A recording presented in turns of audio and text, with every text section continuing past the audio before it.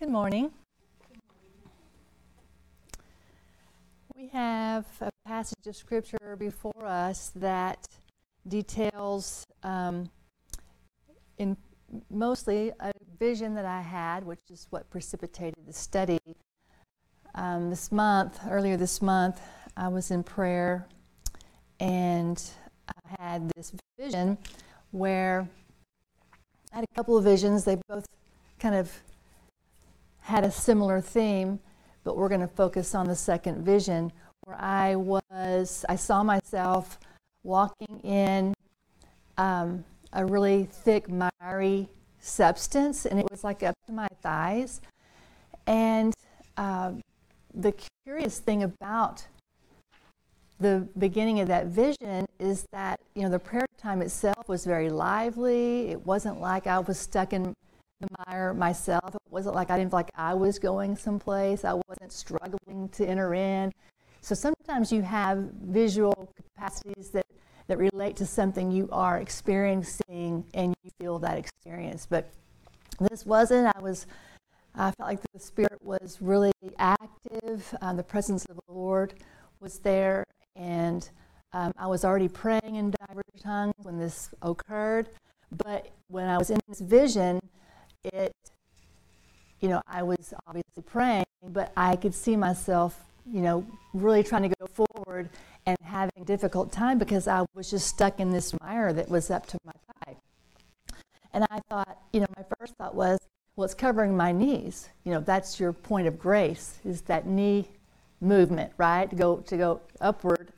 But secondly, this lasted for a good portion of the prayer time. I mean, it went on and on and on. And I just continued to pray in diverse tongues and to kind of mentally declare things because I was praying in tongues. So in my mind, I was saying, deliver us out of this miry clay, just different things like that. But eventually, toward the end of prayer time, I just lifted up my hand, and really, I was doing it to praise. But when I did, the Father grabbed my hand and just pulled me right out of that clay. It was really amazing. And I didn't realize that I was feeling the heaviness of that clay until he pulled me out. It was so weird. And so then when I was up, I didn't see myself on a rock like the scripture denotes, but this scripture did come to mind just because of the things that I was encountering, and I'm familiar with the scripture. And I began to sing in tongues. I mean, I did all this, but not really knowing all of the Psalm 40 verses 1 through 3 details. I was just really more focused on the fact that I was in the pit. The Father brought me out of it. But anyway, be that as it may, I looked the scripture up, and all the things really just happened over that scripture. So I felt it would be prudent for me to study the scripture out. And when I did find some interesting things that we're going to talk about. And it really also came across to me as a warfare progression. Yes, can we just be finding ourselves in something that keeps us from going forward? Yes, there's a lot of ways you can look at this, but the Hebrew words really are going to point to some warfare that had to do with this passage, and then how the Lord is going to bring us out of that, and the things that are going to occur around it. So we're going to hit this running because there's a lot of really cool things in here. Some things I'm going to gloss over and not spend a whole lot of time talking about, even though I may have given you the Hebrew word just so that you know for yourself what we're looking at. But let's start with reading passage Psalm 40, verses 1 through 3. I waited patiently for the Lord, and he inclined unto me and heard my cry. He brought me up also out of the horrible pit, and out of the miry clay. He set my feet upon a rock and established my goings, and he has put a new song in my mouth, even praise unto our God. Many shall see it and fear, and shall trust in the Lord. So let's begin with that first phrase. I think this is a really well-worn passage. I think we've probably been taught on it many times from different perspectives. But probably most notably his first line, being in a position of waiting upon the Lord. In this passage, waited and patiently are both kawa. So it is a double issuance of this word. That means to wait for, to look for, to hope for.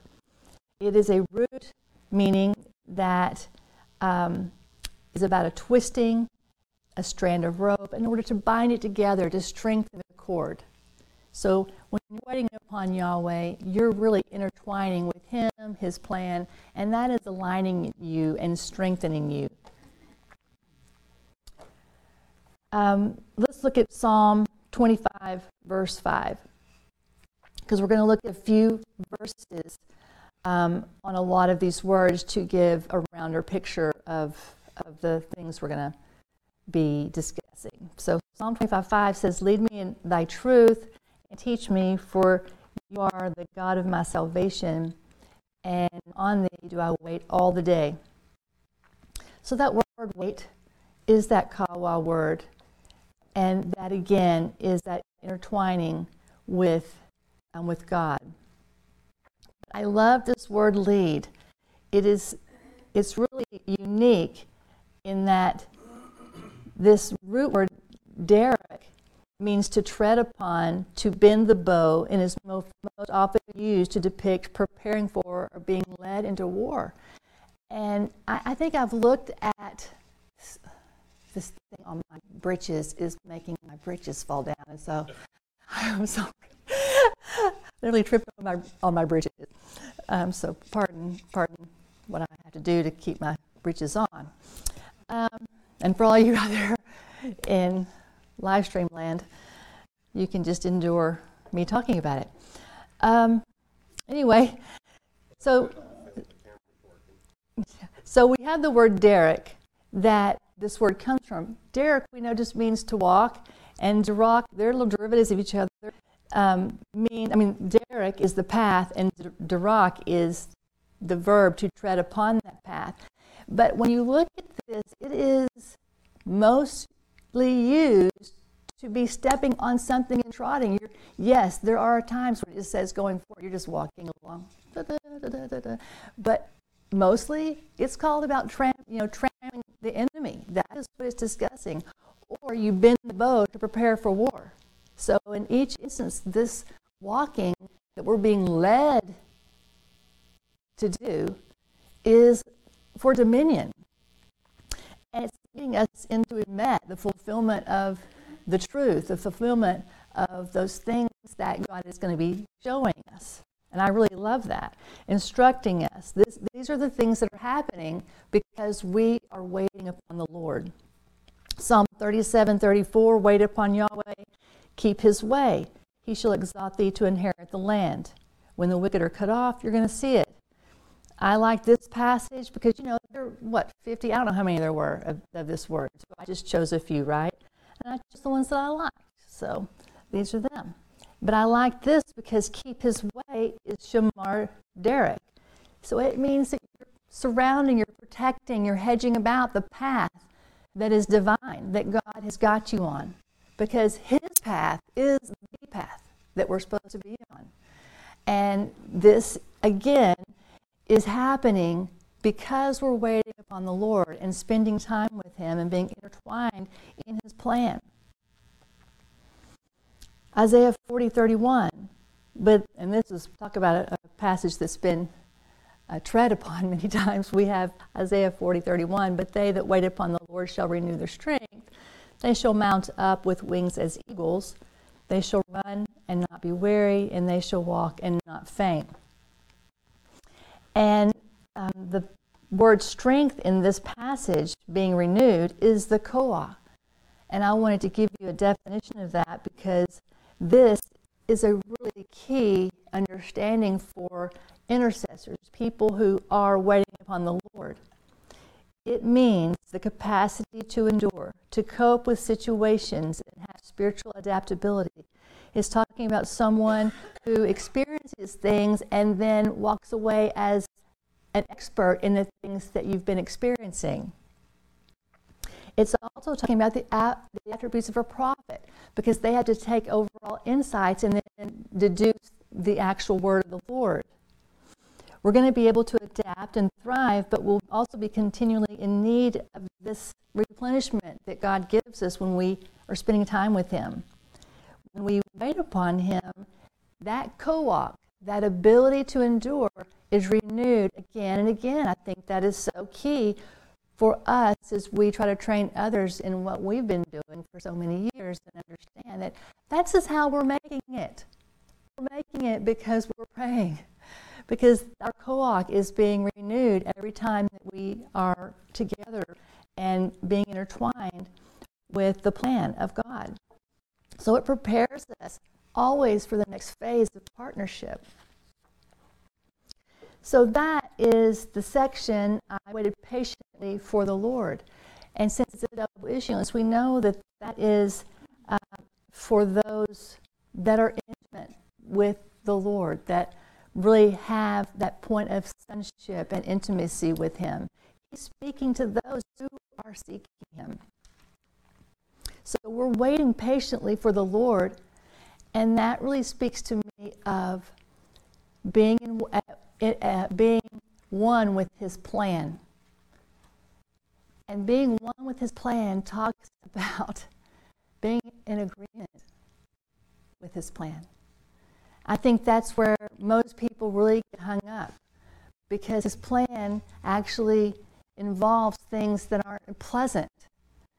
And, we usually try to get out of those things, or we just bind the enemy because we think the enemy is just trying to stop us, or the enemy is doing this or that. And really, it's just part of God's plan to get you. You have to go through that to get where you're going, and to be developed in a way that you're ready to be used once you get there. So His plan is so key to be in agreement with that. And I think the only way, and here's the thing, we all know, because since we've been faithful to pray all these years, we know that you still have a challenge with this plan, even though you've been spending time with Him. It doesn't mean you won't have any challenges. It means you're going to be able to overcome the challenges. Because when you're facing it and you don't want to do it, you don't like it, you think it's wrong, it's unfair, or it's too scary, or all the things that we deduce about the thing that we're going through. Once we're faced with that, waiting patiently is the only way we're going to humble ourselves to accept what that path is, what it looks like. So again, this first section is really important. This first, it's like a foundational relationship that sets the stage for the warfare that is to come. So as we wait patiently for the Lord, He's going to incline unto us. And this is our next section, mata.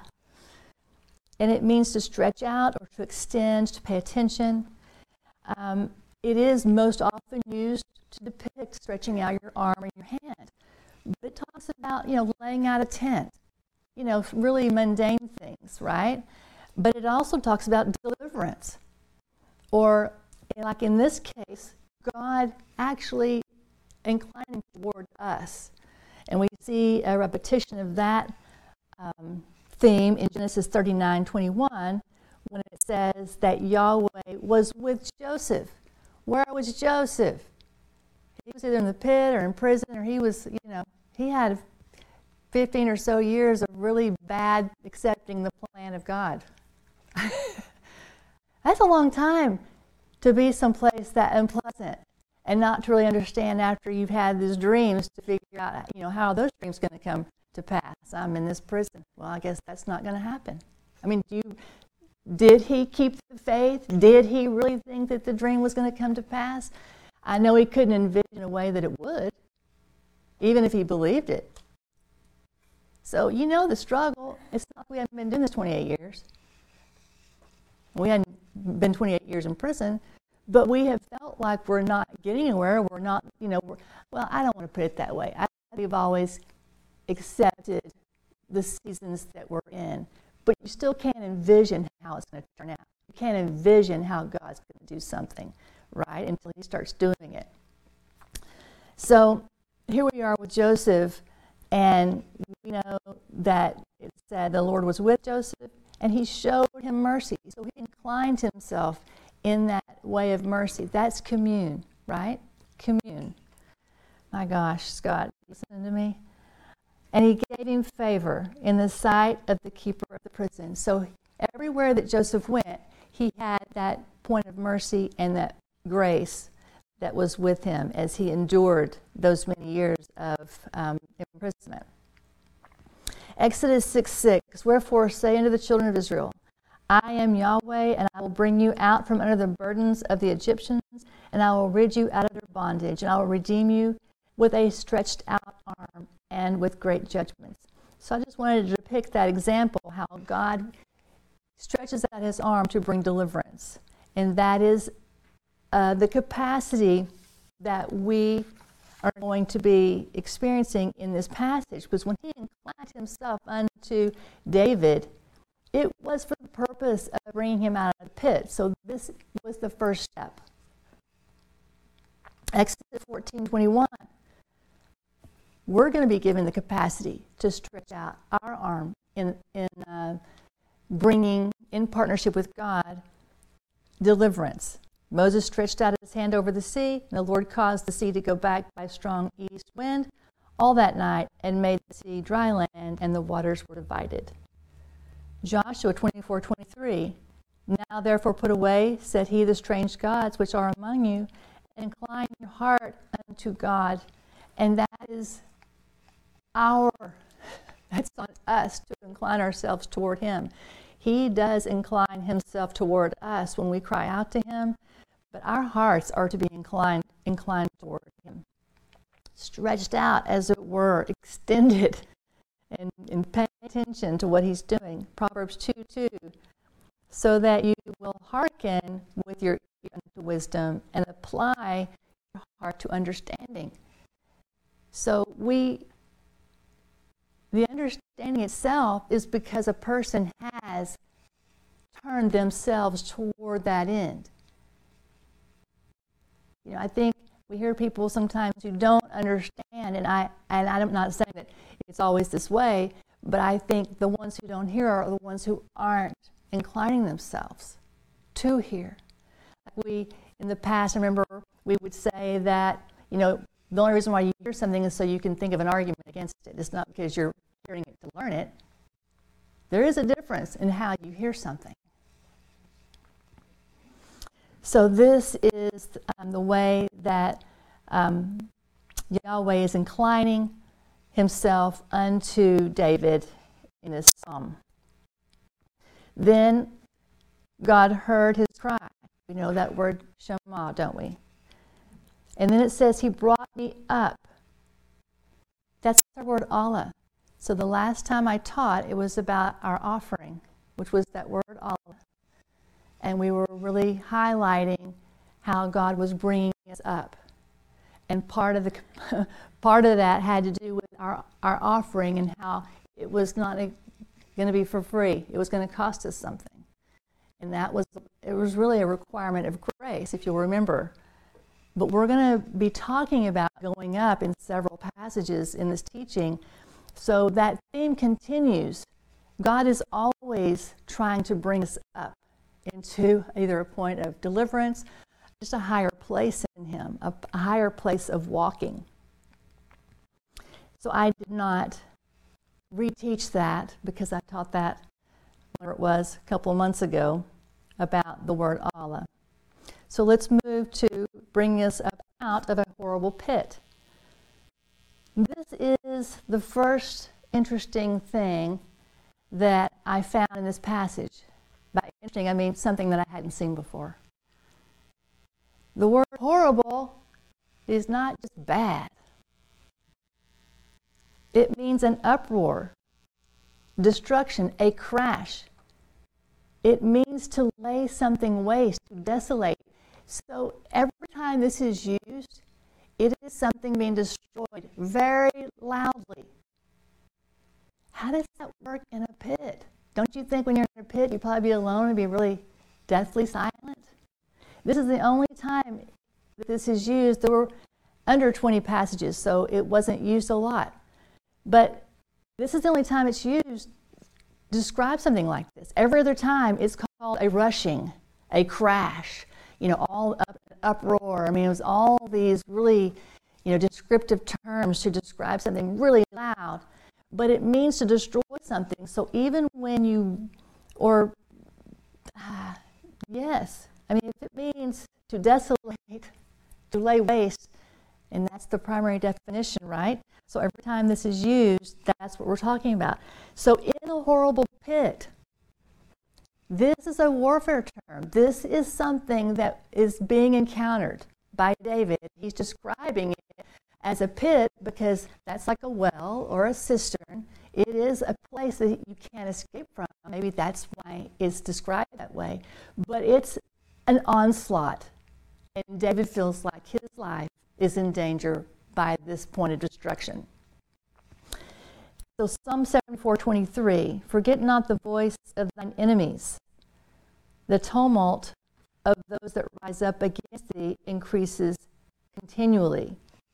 So again, the destruction of those that rise up against you. This is, and it's interesting because I know in the Old Testament there was a lot of warfare, physical warfare that the Israelites were involved in throughout their history and even to today. But you know what I'm saying? David's describing real-time things that he endured. Real enemies that were really trying to kill him. These were real things that David experienced. But if we relate that to what we're going to experience spiritually in the end days, I do think that it is predominantly going to be spiritual in nature. But if you read Revelation, there is going to be some, physical battles as well. Real warfare. Okay, we're not seeing it here, in Dallas, Texas. So it's hard to imagine. And we really, except for, our own civil wars, we really don't have any experience with that here. Okay, we don't understand. You got a little experience, being in the Navy, whatnot. But you know what I'm saying. We're not running for our lives. We're not hiding in our houses. We're not, storing up food. We're not whatever. But I do think that the days to come are going to bring some tumultuous things that we're going to have to endure. Isaiah 5:14. Therefore hell hath enlarged herself and opened her mouth without measure, and their glory and their multitude and their pomp, and he that rejoiceth will descend into it. And this is talking about, folks that aren't being good. You know what I'm saying? That's what he's talking about. So the people that are going about in their own glory and they're gathering in the multitudes and they're causing this loud point of destruction. And they're rejoicing in that. I mean, does that even sound? I think we can even say that now that we're seeing this type of gathering and that mentality, because when we watched like the rioting that happened after 2020, that to me was like a very small picture of how people gather against something, and they're creating a tumult of destruction. And I mean, they really are glorying in what they're doing. It's so demonic to watch. You can see that they're not in their right mind almost. They're crazed in their actions and their intent. Isaiah 13:3-4, I have commanded my sanctified ones, I have also called my mighty ones for mine anger, even them that rejoice in my highness. The noise of a multitude in the mountains, like as of a great people, a tumultuous noise of the kingdoms of nations gathered together, the Lord of hosts mustereth the host of the battle. So this is discussing those who are partnering in restoration, the mighty ones. You have the mighty men, and you have, I can't remember what else this Gibor translated as. I did look this up, I just don't remember it. But there are two power words in the Old Testament that are used together. And this Gibor really talks about the mighty man or valiant, that's what it is. That they really are in it for the long haul. They're not just strong, they're not just able and have the vision of what God wants to do. They're willing to go the entire distance. That's what this word Gibor means. But these are the warriors that God is going to be using in the end times. And he will command the host of the battle. He will oversee what is happening. And then this last verse, Hosea 10, verses 12 through 15. Sow to yourselves in righteousness, reap in mercy, break up your fallow ground, for it is time to seek the Lord, till he come and rain righteousness upon you. You have plowed wickedness, you have reaped iniquity, you have eaten the fruit of lies, because you did trust in your way and in the multitude of the mighty men, of your mighty men. Therefore shall a tumult arise among your people, and all the fortresses shall be spoiled, as Shalman spoiled Betharbel in the day of battle. The mother was dashed in pieces upon her children, so shall Bethel do unto you because of your great wickedness. So here is Hosea the prophet speaking over the children of Israel who, they were in and out of doing what was right and then falling back. So they were always in some point of transition in that respect. But in this particular passage, I really liked to see the clear distinction between those who are sowing themselves in righteousness and the destruction that is really going to come against those who aren't. And the other thing that I noticed in these passages is another principle that we're familiar with, and that is a remnant will be saved. A remnant will be the ones who take hold of the righteousness of God and take that stand. The nations will be destroyed. I mean, most of the people are going to see this point of judgment. And that is what is so crazy when you think about that. I think about how, just talking about the war that's been, going on most recently, and we've talked about the 300 people that were killed and the women and children. I'm thinking, when I read the Old Testament and an entire, all the ice were destroyed, women and children and cattle, every living thing. When you talk about the millions that are going to be destroyed, we're just talking about 200 or 300. I don't know where the numbers are now. I'm just saying when it first came out, and I'm not saying it's not awful. Don't get me wrong. And we look at people as innocent. Who is innocent in the eyes of God? I don't know. I don't know what God is trying to do in this situation, but you know that he's the one that is trying to do it. You can say it's the enemy all day long, but I'm sorry, God's got a plan, and this is part of it. So you have to look at it as part of his righteous plan. And it is hard to swallow because we're not used to people dying in those situations. We've been living in a civilized world. We're civilized. This is not how we treat each other. And we want these people to behave. But God has a plan, and we have to look at things through those eyes, because it's not actually going to get better. It's actually going to get harder. And there will be death. I gave the definition of pit there for you, but it is what I described earlier. Then he also brought him out of the miry clay. This is the second really interesting section. Miry it indicates, let's look, mire. That's brilliant.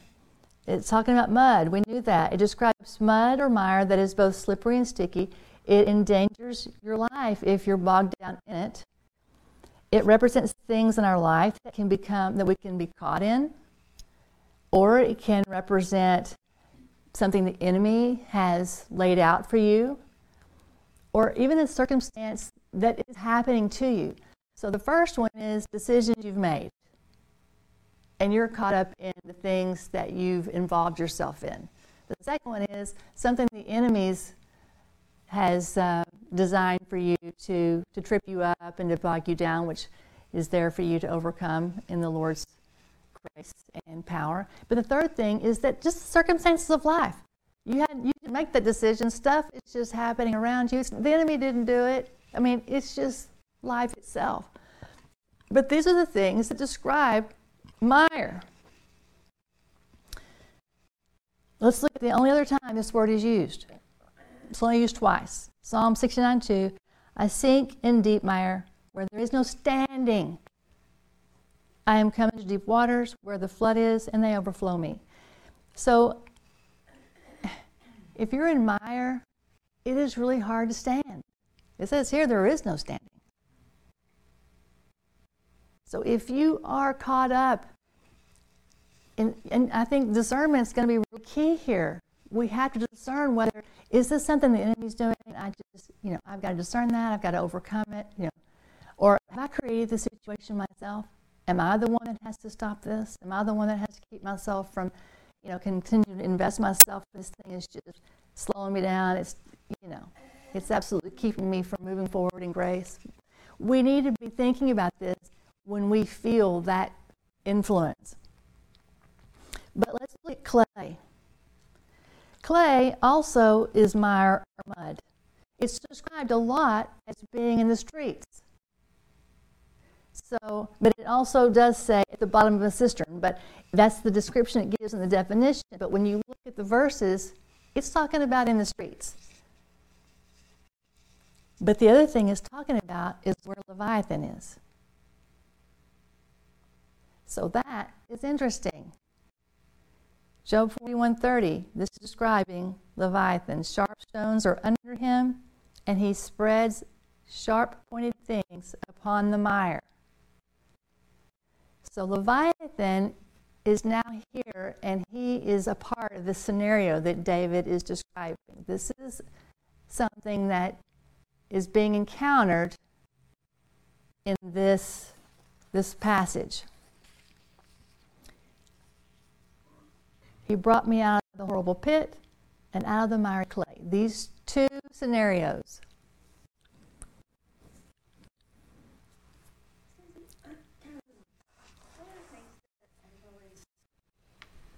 Really struck me about this part of these passages is, I guess, the words that he uses.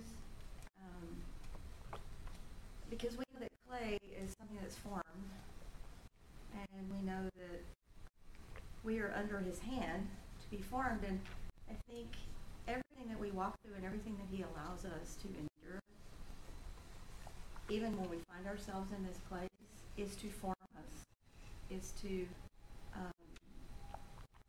really to fashion us, to fashion our character, to strengthen who we are. Because everything we walk through is to refine us, so that we can actually stand in a battle, that our character is formed. And I love that about God, because he wastes nothing. No. Absolutely nothing. And if we will just surrender to that process of, okay, here I find myself in this miry clay, in this horrible pit, but what are you doing in me? Because it's always about that, so that we can be those mighty men that will endure to the end. So I love the usage of these words, because God wastes nothing, not any situation. We waste them because we don't learn, we don't surrender, we don't submit, we don't grow often because we're resisting it. Right. And we're in our pity party because it's horrible. So I love that. I do too. I agree. Yeah. And you can't. I mean, here's the thing: when you're seeking the Lord, there's nothing that you're going through that He's not going to use to bring you into a point where you can serve Him better. I mean, we're trying to be changed into the likeness of Jesus, after all. I mean, that is the point of the journey. But I look at this passage, and all of these horrible things that David is describing lead, though, to being promoted. And those points of promotion do happen seasonally. They don't just happen one time, whoop, I'm up on the rock. All right, I made it. I'm up here. And, it's just for that season. He's just establishing you for that next season so that you can do what he's asking you to do in that season. So the refining, as you said, is a critical part of our growth. And, we have to submit to what. That's why I said at the very beginning, if you're not submitted to the plan, if you're not accepting the plan, that means you're not accepting the grace either to overcome in the difficult points of the plan. So, yeah, that's a very good point. I'm building on that. I'm looking at this passage in a new way,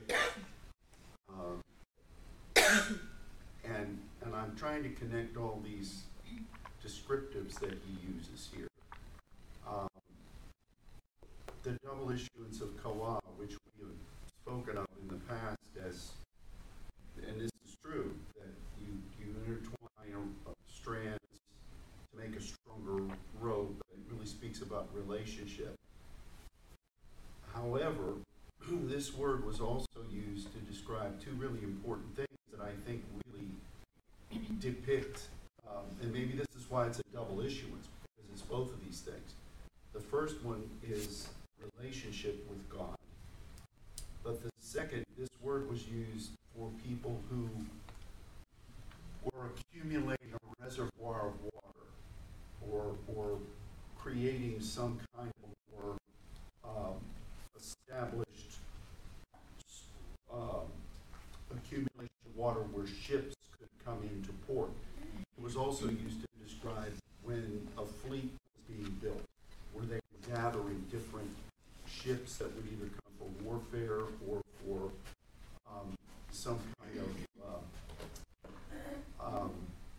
some kind of commercial enterprise.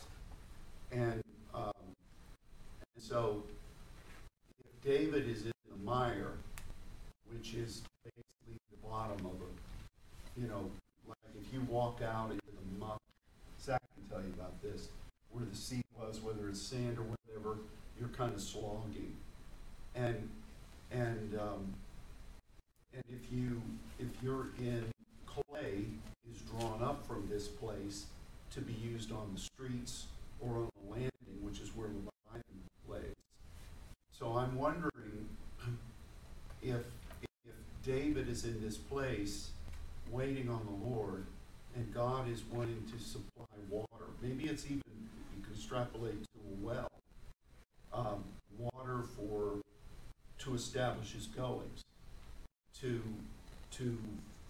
He's there waiting on the Lord for the sound of many waters to come, or for the gathering of ships, or from a strength of position so that what he's accumulated can be sent out commercially from that place.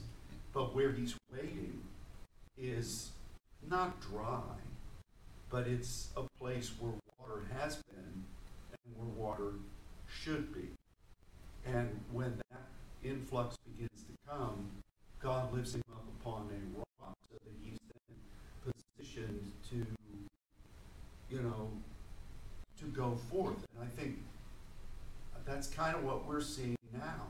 We've been intertwining with the Lord and been building a reservoir of water and of meat and of things that need to be sent out. And now, just like in Brazil, we're seeing these people hungering, clamoring for it, and we're positioning ourselves to go out and to send the fleet out with the supply that we have. I don't know. It's just interesting to me to see it's kind of like the valley of dry bones, where you're there and you're waiting on the wind of the Lord to resurrect these people. Here, David is in this really unique place where he's in mire and where he's in clay, and he's waiting for the Lord. And again, you can look at this word.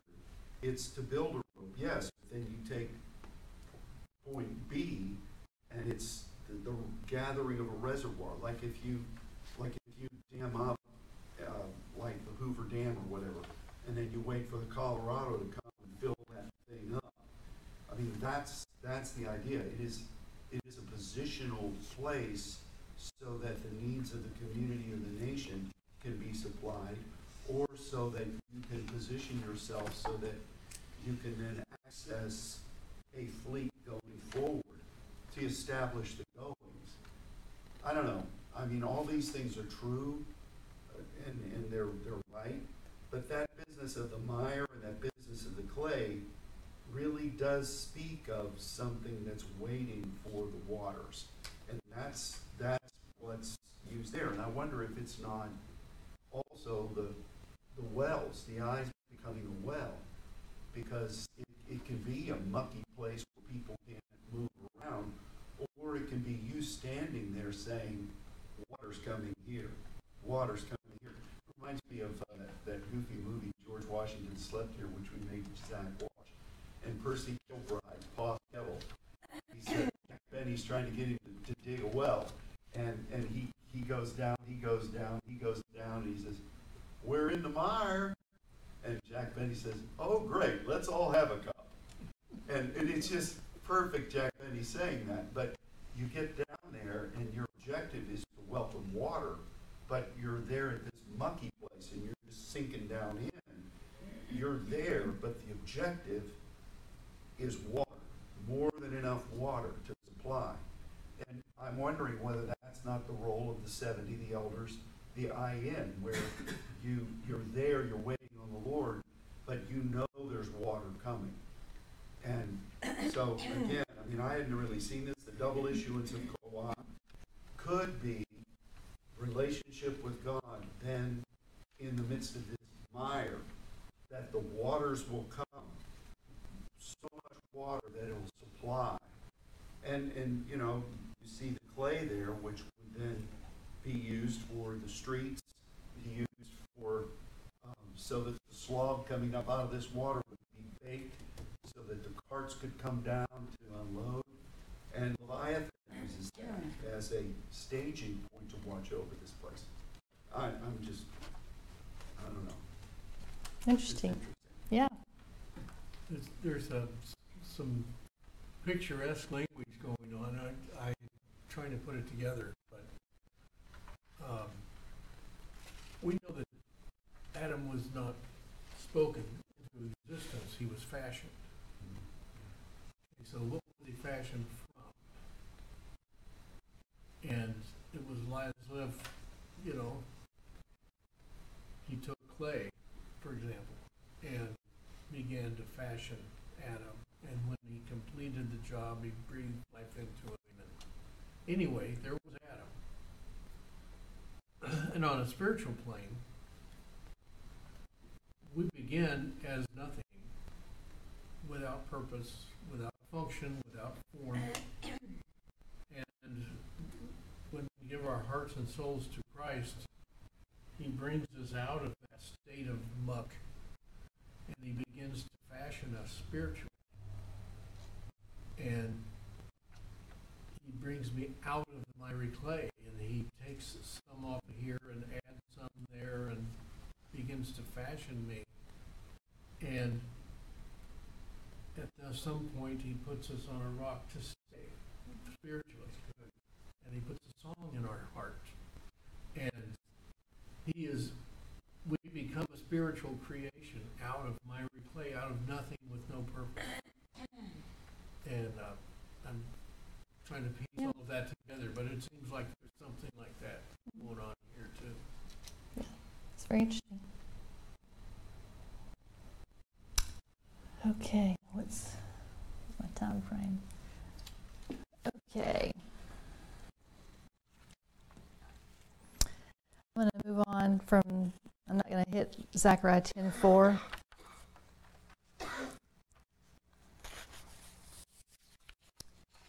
And let's move on to the second half of verse 2, which is where he set my feet upon a rock. And if you look, that's a Selah rock.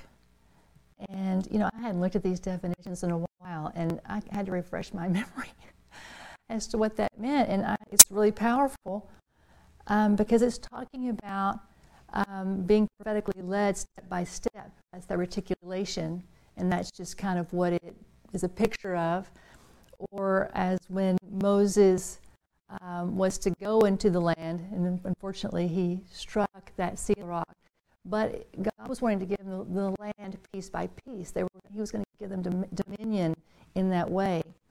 We're going to focus our time on the word kum, which means to rise and take responsibility, to set up or establish, to go from a sitting or lying position to stand erect. It describes the beginning and development of nations, or the beginning of a process, the preparation to build, and it also indicates the durability of something and it being able to continue.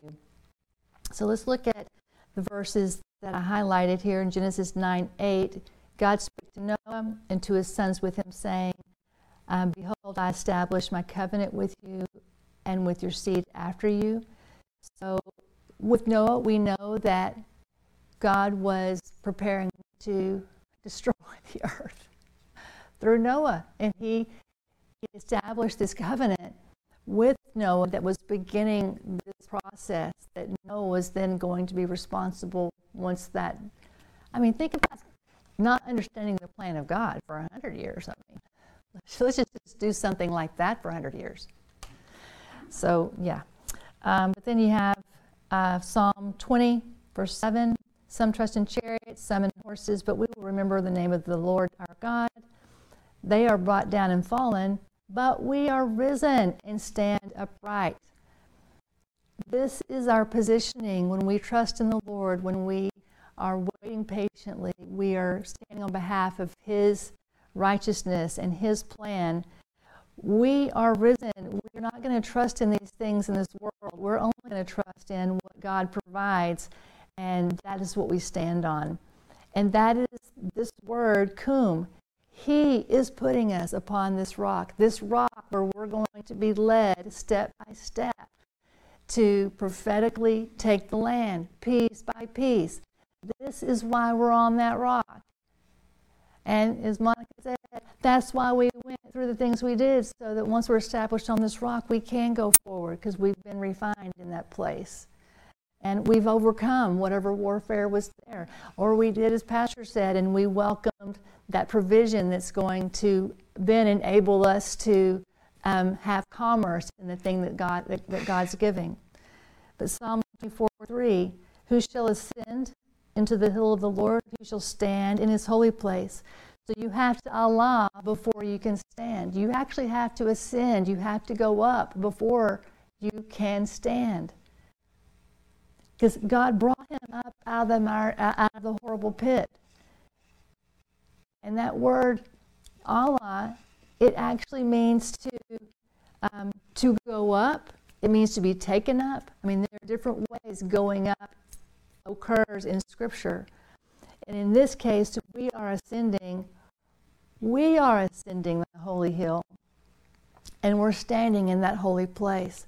And again, standing in that holy place is a positioning of then going forward and in that point of partnership with the Lord. Psalm 41:10, but you, Yahweh, be merciful unto me and raise me up that I may requite them. Again, God bringing us up, raising us up. There are situations where it will be by His hand that we are delivered or brought up into a point of dominion or establishment, however you want to describe it, because there are different circumstances, different ways. Psalm 119:62, at midnight I will rise to give thanks unto thee because of thy righteous judgments. Let's look at this next part. I guess it's verse 3. Nope, it's the second part of this. Verse 2 again. He established my goings. This just really reiterates what he just said. He used, they're different words because goings is Asher, but they mean essentially the same thing. If the rock means being led step by step, and goings means steps. So He's going to comb your steps, and then he's going to comb your steps again. That's what he's going to do. Another double issuance. This speaks of being prepared. Oh, I already read that. I'm sorry. Steps from Asher, to advance, to go straight, to make progress. I think that is a great way to talk about going forward. Making progress. We're making progress, folks. But he is going to make that occur for us. He is the one who is the power behind and the source of our going forward and advancing and making progress. Looking at Job 23, verse 11, my foot hath held his steps. So the steps that God has ordained. And we have a repeat of what, that should not be Shema, I'm sorry, that's supposed to be Shamar. That was in the early hours of this morning that I added this little definition, but it's actually Derek Shamar. His way have I kept. We saw that in Psalm 37 on the first page, that same theme of keeping his steps, shamaring the pathway, protecting the path. You know that it's our responsibility in partnership with him to protect the path that he's put you on. You are the one who's policing where your feet are going. He can put you on the path, but we're the one walking it. And it really is up to us. And we have this word nata again, that we do not decline from keeping that path. It's somewhere in here, the definition of nata. Maybe I haven't hit it yet. It may be, he inclined. So the word inclined, nata, is the same word here, being not declined. So we're not stretching ourselves out to other things. We are stretched out for the pathway that God has put before us. Psalm 17:5. Hold up my goings, hold up my steps in your path, that my footsteps, they don't slip, they don't waver. That's a prayer. Psalm 17:11. They have now compassed us in our steps. They have set their eyes to the earth. That's that same word, nata. They have spread out. They're really laying in wait as a lion in our steps. So even when you have been established upon the rock and God is establishing your going and he's leading you prophetically in this way, the enemy is still there and he's still lying in wait to see what he can do to get you to deviate from the path you're on. So we're compassed about in our steps even.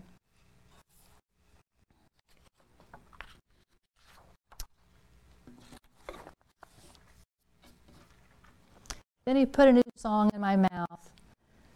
The word new is kadash.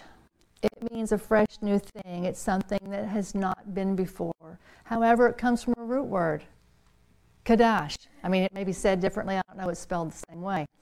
But it is the verb to repair or to restore.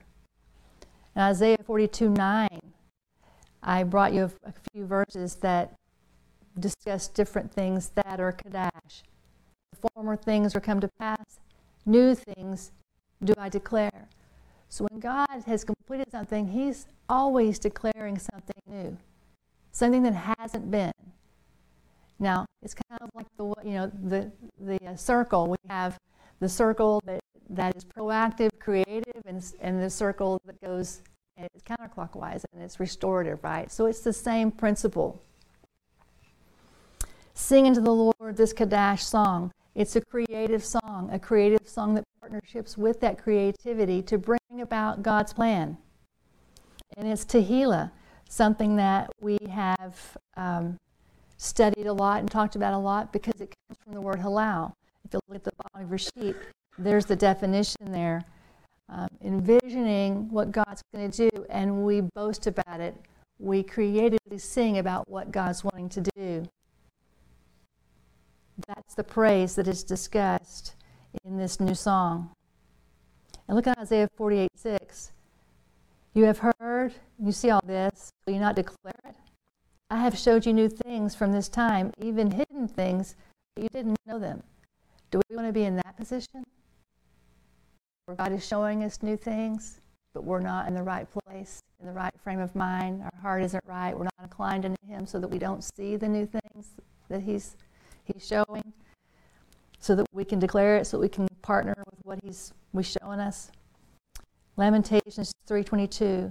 It is of the Lord's mercies that we're not consumed, because His compassions fail not. They're new every morning. Great is thy faithfulness. Who can talk about this and not bring up this verse about His new mercies? That is our lifeblood. That is how we exist. Right? Love it. Ezekiel 36:25. Then will I sprinkle clean water upon you, and you'll be clean from all your filthiness, and from all your idols will I cleanse you. I'm going to give you a new heart and a new spirit, and I'll take away your stony heart, and I'm going to give you a heart of flesh, and I'm going to put my spirit within you and cause you to walk in my statutes, and you shall keep my judgments and do them. So I just declare that God will give us a new heart and a new spirit. I feel like that's already happened, but I don't know what kind of, regeneration or what God does in the overall. Does that happen on multiple occasions? Meaning,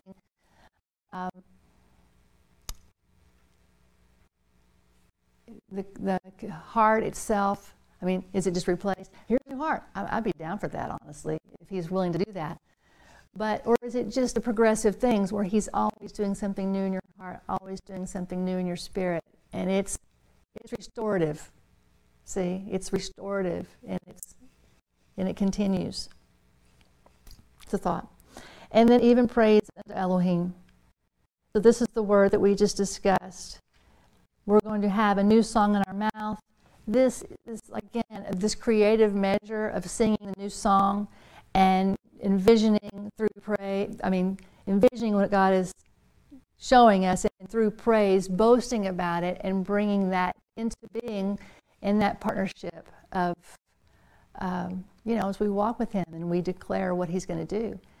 But it also says, the thing about the halal is that it's not just declaring the thing that God is showing, but it is making sure that you do everything in your power and what God asks you to do to see it come forth.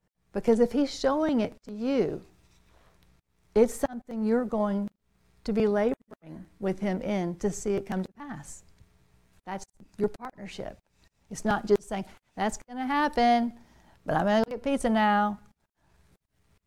No, that partnership is a covenant. It's something that we've said, we're doing this together. I'm going to see this through until it happens. So, the last little section here, I didn't give you any verses for them. Many shall see this scenario. They're going to see how this new song and this praise is the result of this progression. And they're going to fear, or yare, or yari, I'm not really sure how to pronounce that, and trust in the plan of God. And we know that ra'ah, we know what that means. We know what the fear of the Lord is. We've discussed that many times.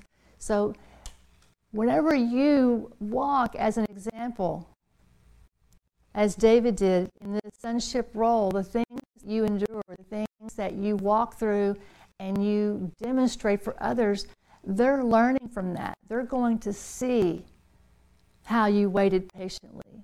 They're going to see how you overcame and went through hardships, or how you were changed, or you were refined in the process of facing those challenges. They're going to see how you were then promoted and you went forward based on what God was giving you to do. And then they're going to see your praise, which is what's ahead. So you're on that rock. He gives you that vision, and you begin to boast about it, and He's establishing that step-by-step fulfillment of that boast. And they're going to then, turn from evil. They're going to walk in wisdom. They're going to, everything that the fear of the Lord entails. and they're going to trust in the plan of God. So they're going to see that example. Anybody have any further comments about any point of the teaching that you want to bring up before I close in prayer? Did y'all all say everything you wanted to say then? Well, I thank you for your attention, and I appreciate your comments very much. Father, I pray that you would show us something, each of us something about this teaching that is pertinent to our walk with you. I pray that you would open our capacities to move in the new that you are putting before us. I pray that you would give us courage to walk through the difficult situations that are ahead. I pray that our kawah would not be lacking, but that we would, just continually have a passion to seek you and to be in your presence. That you would give us that grace to accept your plan and the things that you're asking of us. Well, I just pray that we would be the partners that you have raised us up to be, that we would not fail in this last hour, but that we would remain strong in the thing that you're calling us to do. I just ask for a fresh sprinkling of the blood upon an evil conscience, those things from the past, anything that would keep us from going forward. Anything that we've got in our lives that is bogging us down, help us to see clearly the things we need to let go of. And just give us that overcoming grace in our warfare and in the things we have to overcome to establish your righteousness and establish the commerce that you've designed for this hour. We love you and we praise you. In Jesus' name, amen.